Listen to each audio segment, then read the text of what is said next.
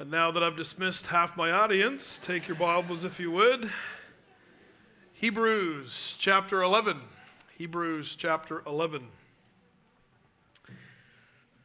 We are going this morning to look at the first three verses of Hebrews chapter 11. Hebrews chapter 11, verses 1 through 3.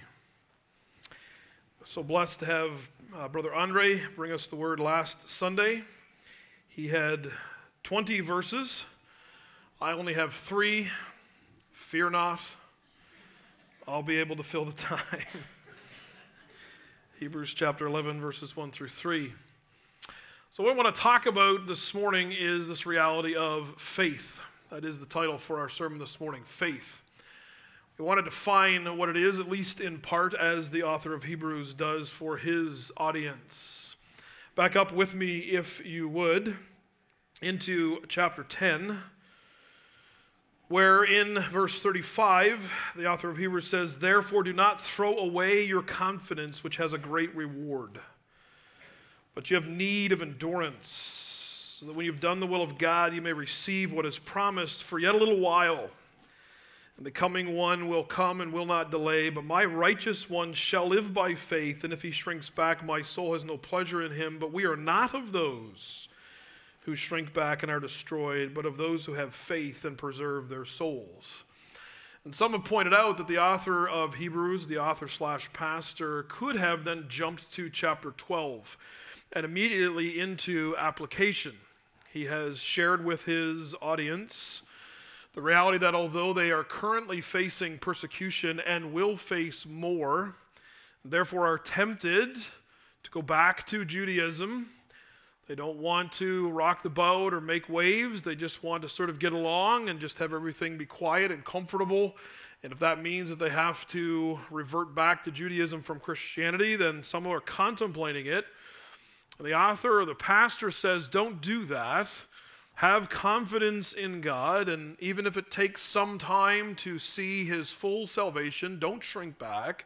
And you are not of those who do so. Therefore, look to Jesus, the author and finisher of our faith. But he doesn't do that.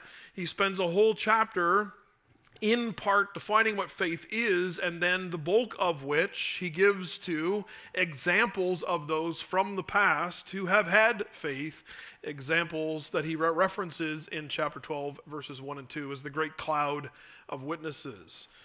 We are not the only ones who have faced persecution, and we are not the only ones who have struggled. Many have gone before us, but they have been examples to us of what it means to have faith in God. So you can move forward. You can have faith in him. You can stick with Jesus and not abandon him when the going gets tough. And so what he wants to do then, in between chapters 10 and 12, is define for us, at least in part, what faith is, and then give us a bunch of examples of that faith lived out. Now, if you ask somebody to define what faith is, you'll get a lot of different definitions. It might be like having faith that the Maple Leafs can come back from being down 3-0 in a series and win. Well, as Leaf fans know, the object of your faith is very important.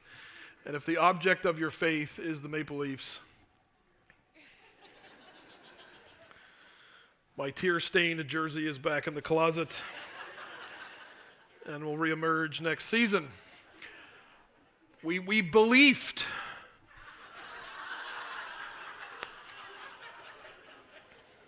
And it just was not to be. So that type of belief and faith and confidence is not really what we are looking for. To apply it this morning to Mother's Day, mothering as an activity and as a relationship requires much faith, because it is a long-term process. Mothering, like pastoring and other realities, thinks in terms of decades instead of days. It's a long-term venture. Therefore, it requires a lot of faith. That this little one, that I'm not sure I have any idea how to care for, will grow up to be a son or daughter that I have invested in, and that they will glorify God as I pray that they will. The faith can't be in yourself, and it certainly can't be in the child, but must be in God for that venture. Mothering is a faith-filled activity and relationship, and in many ways matches the actual biblical definition of faith, because our object of our faith in that venture is God, that He will do in the life of our children what only He can. There are those that take faith and put it in sort of contrast to and competition with science and reality and say, you have faith and that's great for you, but I believe in facts. I believe in cold, hard reason and rationale and science. But of course, that is also not a good definition of faith.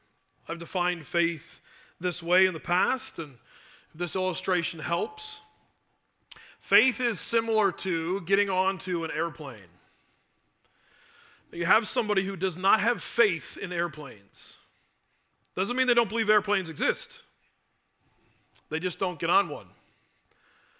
I'm quite content with my feet on firm ground. If man was intended to fly, he would have wings. Now, you can go different routes with this individual. You can go the data route. You're more likely to get chomped on by a shark than you are to go down in a plane crash. You can go to all the stats and share that with your friend who does not have faith in airplanes, but it does not persuade them. You can talk to them about the safety regulations. Take them to a Boeing plant and show them the rigorous quality control that takes place before a plane even leaves the production facility.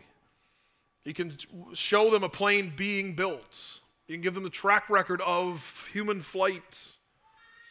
You can even use personal experience. I've flown many times, never had a problem. You can share all these things with this individual.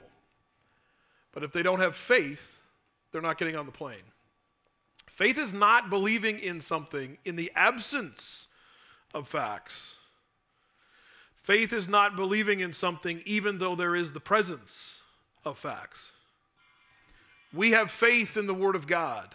We have faith in God and that He exists. We have faith in Jesus Christ and His life and death and His burial and resurrection and His ascension. We have faith in those things.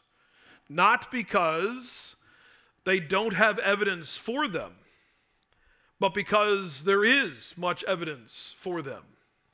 But even in the face of evidence, you still have to believe. You still have to have trust. You still have to have confidence. Now, to extend that metaphor just a little bit more, as one of the commentators brought out this week, this commentator was mentioning that he is a pilot, and he pilots single-engine aircraft, Cessnas and the like, small aircraft.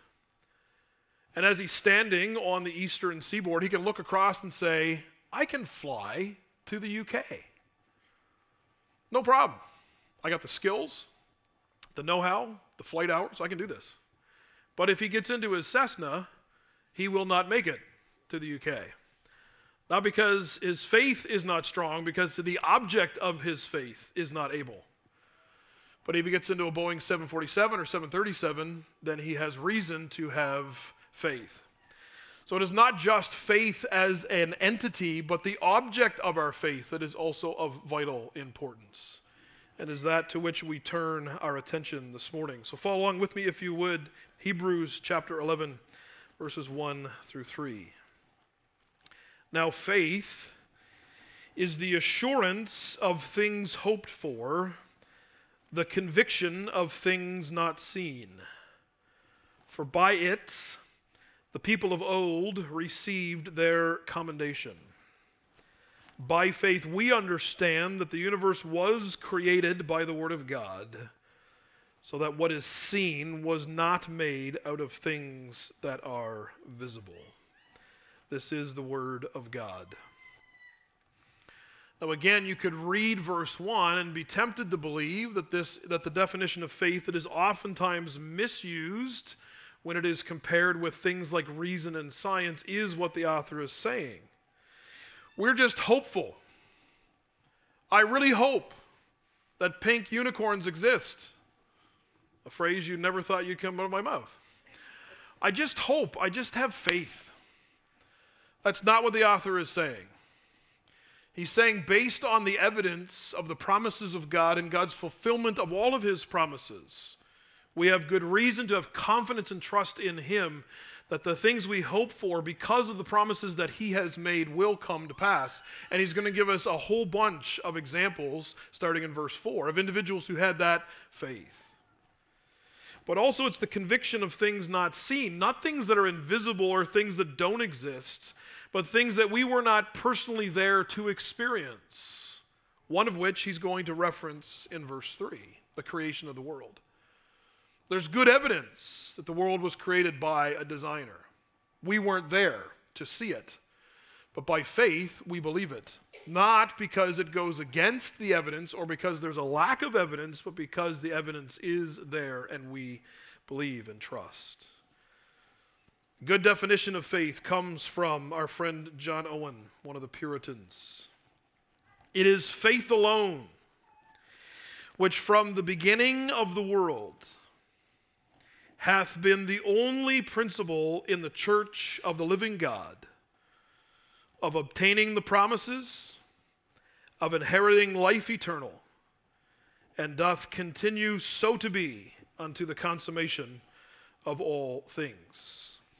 The topic to which the author of Hebrews turns our attention this morning is of vital importance because it is foundational to a relationship with God. It is foundational to hope. It is foundational to endurance and perseverance, especially under persecution. It is faith which brings us into relationship with God and which keeps us there.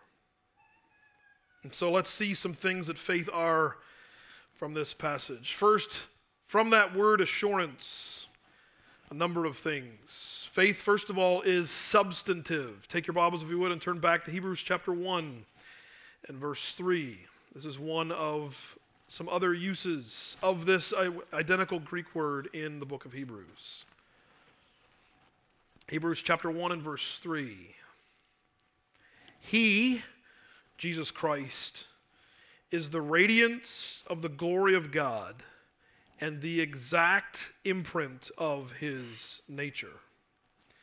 That word exact imprint is the same word that the author/pastor uses for assurance.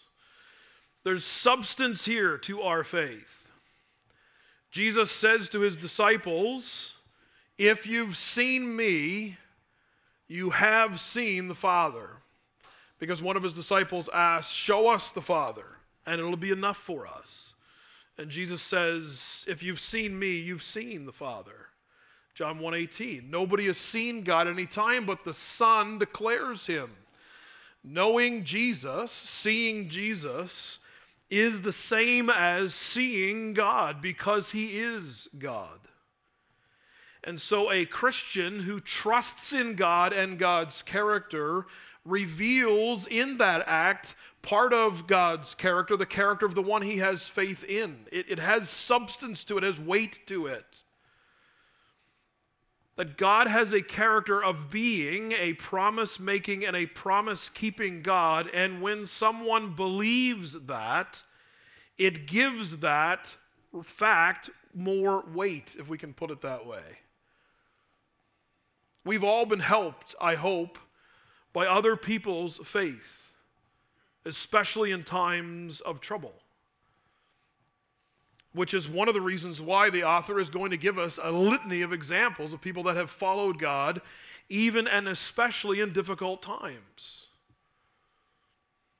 It's hard to walk the path of infertility.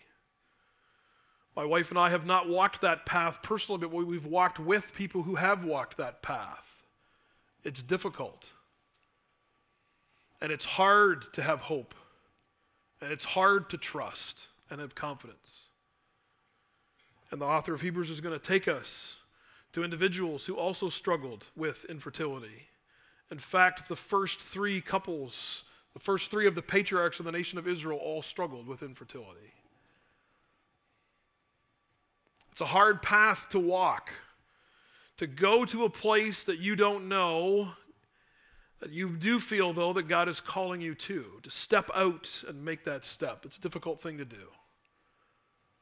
And Abraham was called to do that, and it is an example for us of that. There's weight to our faith, not because of us and our faith, but because of the object of that faith. And when we say, God says it, and so I trust it, it gives weight to that reality. In a similar way that Christ reveals God, we can reveal God to others when we trust Him, when we are assured and confident in Him and in His character and His promises. Faith is also then foundational. This Greek word means that which stands under. It is the foundation of our relationship with God, faith. Not in a wishful thinking type way, not in a way that says, I hope. I don't really know, but I hope God exists. And maybe one day, if I'm sort of good enough, I might get to see Him. Maybe, I don't really know. That's not faith. Faith is a certainty. It is a stable belief. It is something that is foundational to everything. How can we live the way we live without faith in God? How can these individuals that the author says in chapter 10 gladly put up with and tolerate the stealing of their property?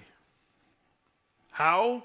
Because they have faith that God, who saved them, is saving them, and will one day save them, has so much more in store than the things of this life. Jesus said, if you follow me, you will in the life to come receive eternal life, and in this life receive 100-fold. Individuals that are single, look around you. These are your family. These are your brothers and sisters. What did Jesus say in the synagogue? People come to him and say, your mother and your brothers are calling for you. And Jesus says, these are my brothers and sisters. God has given us a family not only here at Grace, but across our region, across our country, and across our globe. And right now, as we are here worshiping God together through the preached word and the singing of the word and the praying of the word and the reading of the word, there are people around the world that are doing the same, either already have or yet will, because of the time differences. What a joy to be linked together with the broader family of God. Faith is foundational to our relationship with God. It is the rock on which we stand, that we believe that He is and that His promises are true. Faith also gives us confident assurance. It's one of the reasons why the ESV and other translations translate the word this way. Faith is the assurance of things hoped for. Go to Hebrews chapter 3 and verse 14, if you would. 3:14.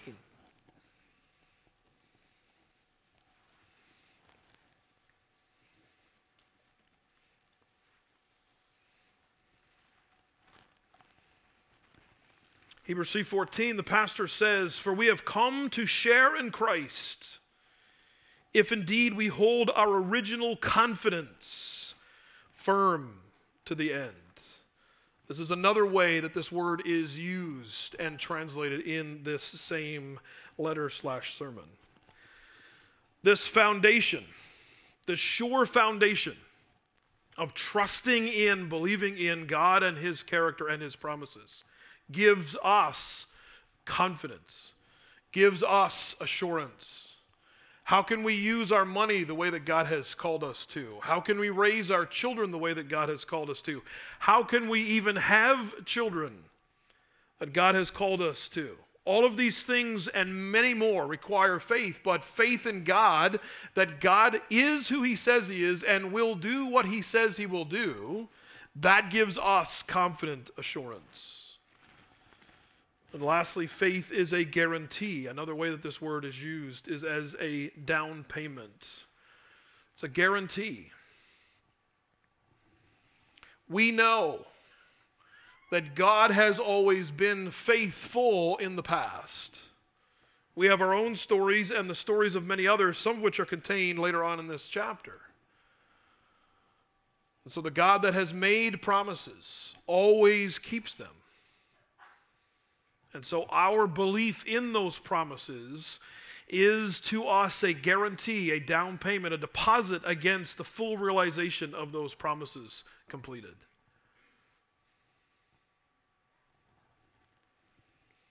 We need to trust in God, not just in the beginning when we pray a prayer or walk an aisle or sign a card.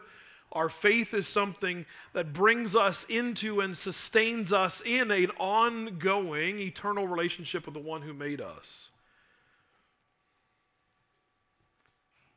The opposite of faith is unbelief, doubt. And the writer of Hebrews, knowing the precarious position of his audience and not fully knowing the future, but preparing them for it, he says, have faith. And this is what faith is. Faith is not wishful thinking. Faith is not wringing my hands and I hope so. Faith is not faith in faith or faith in me or faith in someone else or faith in the government or faith in medicine or faith in science or faith in any of these things.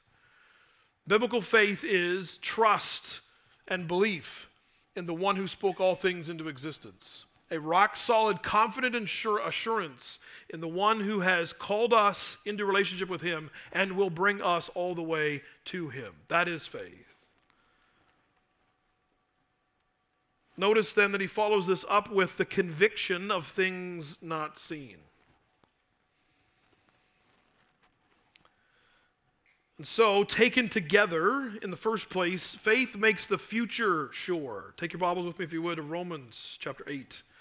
Romans chapter 8, verses 24 and 25. Faith, the writer of Hebrews says, is the assurance of things hoped for.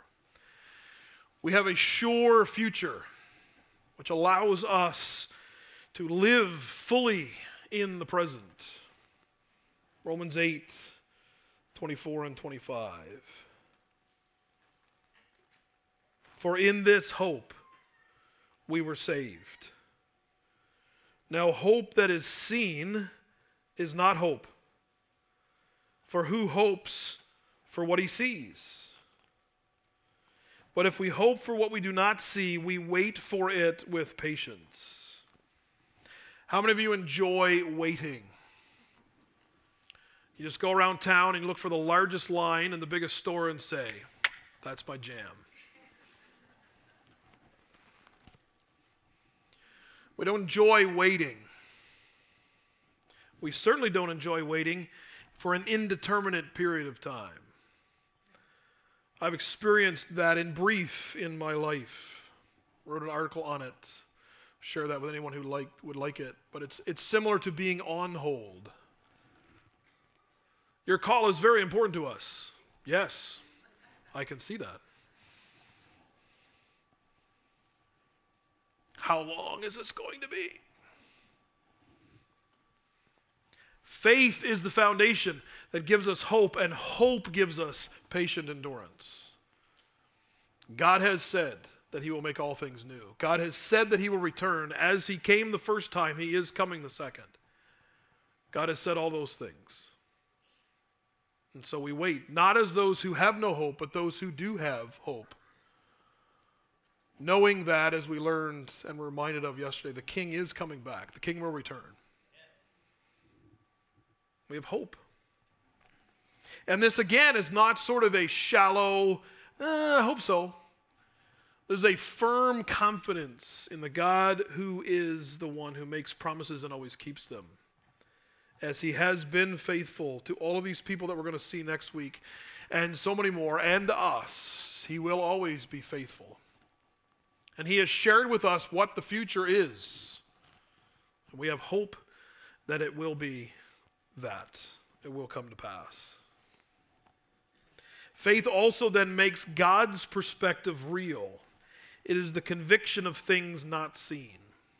And again, what does he mean by that?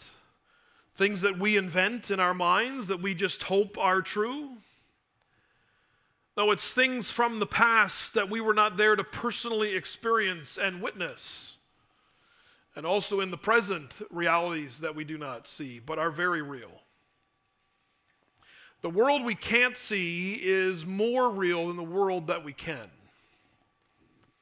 Our world is upside down. God's world is upside right. It's oftentimes difficult for us to remember that because we live in the world that we can see and we often forget about the world that we can't. I love that story from Elisha. The Assyrians have them surrounded. The servant is freaking out. Our death is imminent, and it will be bloody and gruesome. And Elisha kind of comes out, what's going on? We're surrounded. God, open his eyes. Help him to see that there are more with us than are with them. And in that moment, I can't imagine what was going through that servant's head. Elisha, not a mathematician, but I count 2 and more than 2. And then God opens his eyes. What does he see? The cherubim of God. And the Syrian struck with blindness. Don't even have to lift a hand. Now, is that always going to happen? No, and Hebrews 11 says that. But the reality is, God is real, and even though he is unseen, he is no less real. In fact, he's more real than the things that we can see. From the past, in the present, and on into the future. Faith, certainty in God, belief and trust in him gives us his perspective on things. Notice then the second place this morning, faith's commendation. How were the people of old commended? For by it, faith, the people of old received their commendation. By it, faith alone. There are plaques and monuments and statues and books written about and days held in honor of many people from down throughout history. But you won't find anybody from the list in Hebrews chapter 11 verses 4 through 40 that have statues or plaques or days in their honor. Because God doesn't view things as we do. Out of all the people that are putting their money in the offering, who does Jesus point out? The widow that nobody sees. Out of all the sons of Jesse, who does God choose? The one who's not even there in the lineup. God looks at the heart. And this hall of heroes, the hall of faith as it's known, as we're going to see next week, is full of a list of names that don't mean much in broader culture and society. But they are individuals who simply trusted that what God said would come to pass, and who God was true. And that's what he calls us to. And the faith is in God. For by it, faith in God, the people of old received their commendation. What message does a group of persecuted people need to hear? The message of Hebrews says, trust in God. Again, the attitude of the 4 friends, or the 3 friends, of Daniel. Nebuchadnezzar says, all right, guys, orchestra's ready to go. Conductor's got the baton. I'm going to play this music one more time, and let's see some bowing here, shall we? And in love, not out of disrespect, they just said to Nebuchadnezzar, you can put on a full Spotify playlist if you like for 4 hours. No matter how much music you play, we are not going to bend the knee to this statue of you because we bend the knee to the one true God. And whether he rescues us or not, we trust him. Because if it delivers us, all praise to him. And if he doesn't, we're in his presence and we won't care anymore. So thanks be to God either way. And it's not an arrogance. It's just a simple faith. Trust in God. And in that situation, God works a miracle. In other situations, he doesn't. And that's all up to him, and either way, his name be praised. And then in verse 3, in the third place this morning, we see faith's enlightenment.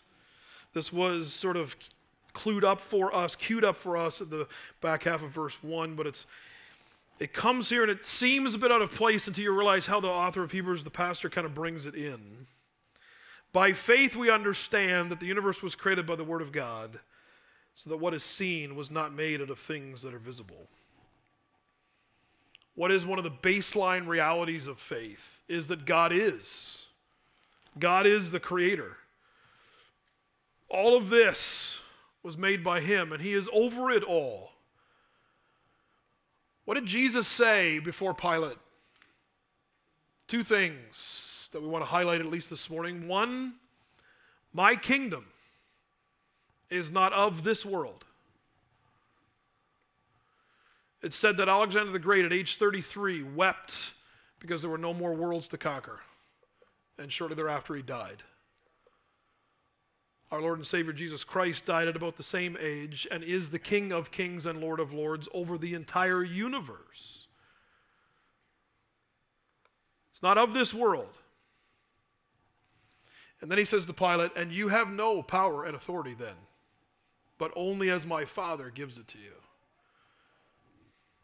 Having a trust, a belief, a confidence in the evidence that shows and the Word of God that displays and proclaims that there is a God who has created all things, ballasts us, grounds us, helps everything else make sense, helps us live in relationship with Him, helps us understand that the things that we see are not going to last forever.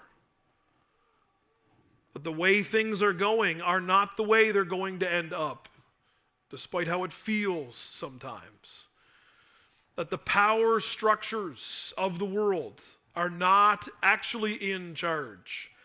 As humans who do not believe in God scrabble over table scraps, God gives and grants to all who believe in Him life abundant and life eternal. So much better. Creation then reveals her Creator. What is seen was not made out of things that are visible. We do not believe in God in the absence of the evidence or even though there is contradictory evidence. We believe in God because of the evidence. But the evidence alone is not enough. We still need God to open our hearts and minds so that we can see Him as He truly is and call us to Himself. And so our response this morning then, do we have faith in God's character that gives us hope to trust Him always? It can be easy to trust and hope in things that we can see, and it can be easy to trust and hope in things that are the way that we want them to be. It's not easy to trust and hope when God calls us to wait. It's not easy to trust and hope when God calls us to walk through something we were not prepared for and we do not want. It's hard. It's hard to believe and trust in those moments that the one who is over all and who is already in the future, that His way is best and His path is sure. But it is that God has called us to, and it's the foundation of our relationship with Him. It's the thing that produces hope, and hope lived out produces patient endurance. I've told our senior saints here at Grace Baptist not to tell anybody, but they're one of my favorite groups here at Grace Baptist Church. And there's many reasons. But one of those reasons is when you've lived that long in faith to God, that is a powerful witness. A powerful witness. You don't have to have written books. You don't have to have built buildings or done those types of things. But a steady trust in the same direction over a long period of time is a powerful witness to the reality of God. Spend some time with our senior saints. They've got amazing stories to tell. And through the ups and through the downs, to cling to Jesus is what we're all called to do. And so as we call the music team back up, in particular as we apply this to all of us, but certainly moms, there are days when nothing goes the way that you had planned. In fact, that's probably every day. Mothering is a faith-filled reality. But the faith is not in you as a mother, and the faith is not in your children who can bring you what you desire. That's not the goal or the reality of mothering, spiritual or otherwise. But our faith must be in God, the one whom we ultimately trust our children to and with. That he will do the work in their hearts that only he can do. And if he chooses not to, that he's still good. His ways are always best, especially when they're not ours. He's good and he's great. And following him is so worth it. All the way. Let's look to him in prayer this morning. Father, thank you for this day to celebrate mothers. And throughout Scripture, you describe yourself in mothering terms, and we thank you for your care and love and compassion for us. Father, we thank you for the author of Hebrews, who brings forth to us this reality of faith, a faith that he is assured of in his audience, and a faith then that evidences itself in certain realities and activities, which he's going to turn his attention to in chapter 12. But what a beautiful blessing to take a pause here, perhaps in our minds, a parenthesis in Hebrews 11, to define for us what faith actually is and what it looks like lived out.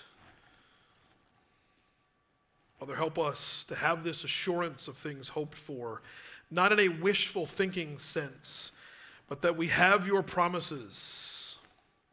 And because you never lie, because of who you are in your character, those promises are sure and true. And Father, we can have the conviction, even though we cannot see these things. We did not see them in the past, although others did and told us about them.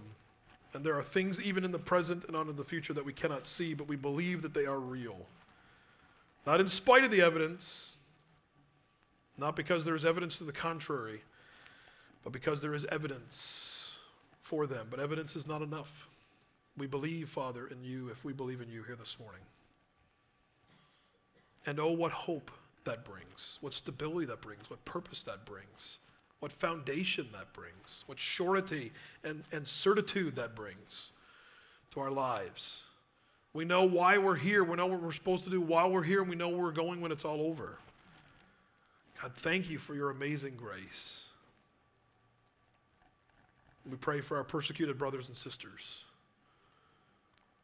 for whom faith in some practical ways is even more of a reality than in our lives, even though it doesn't have to be. Father, give them hope, even in hopeless situations. Father, may we continue to trust in you and in your character today and in the days ahead, we pray in Jesus' name. Amen.